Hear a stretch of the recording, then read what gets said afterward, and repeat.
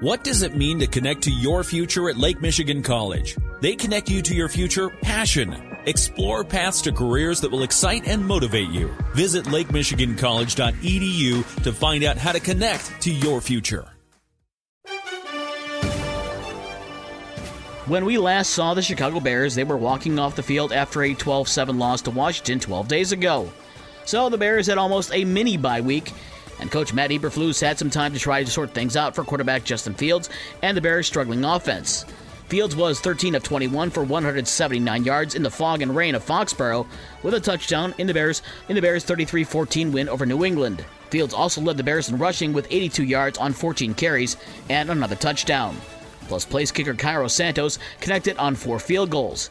The Bears' defense also came away with 4 turnovers. Patriots quarterback Mac Jones started the game in his first game back from an ankle injury, but he got benched and rookie Bailey Zappe took over. It was a big game for the Bears, as they did not want New England coach Bill Belichick to pass Papa Bear George Halas for second on the all-time wins list. The Bears are in Dallas on Sunday. The Indianapolis Colts carousel of quarterbacks since Andrew Luck retired has landed another starter. Coach Frank Reich is benching Matt Ryan in favor of Sam Ehlinger, as he says, for the rest of the year. Ryan, who the Colts traded for in the offseason, has thrown 9 picks and fumbled 11 times. Chicago and Boston also met in the NBA last night.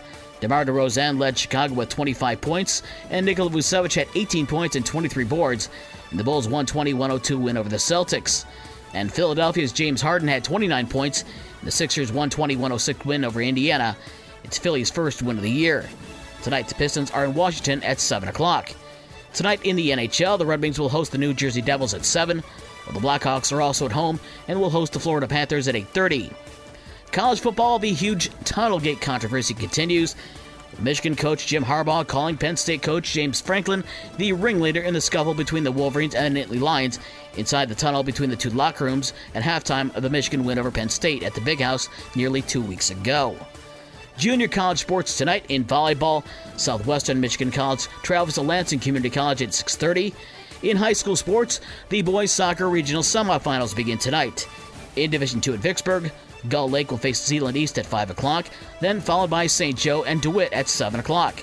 In Division III at Grand Rapids South Christian, Holland Christian, who won the South Haven District, will face Grand Rapids Catholic Central at 5, then Paw Paw will take on Muskegon Oak Ridge at 7 o'clock. In Division IV at Holland Christian, Hartford will face Granville Calvin Christian at 6 o'clock, and then Howardsville Christian and Muskegon West Michigan Christian start at 8 o'clock.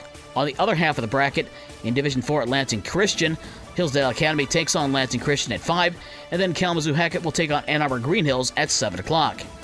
For the rest of the scores from last night and the schedules for today's games, visit the podcast page on this station's website. With your morning sports for Tuesday, October 25th, I'm Dave Wolf.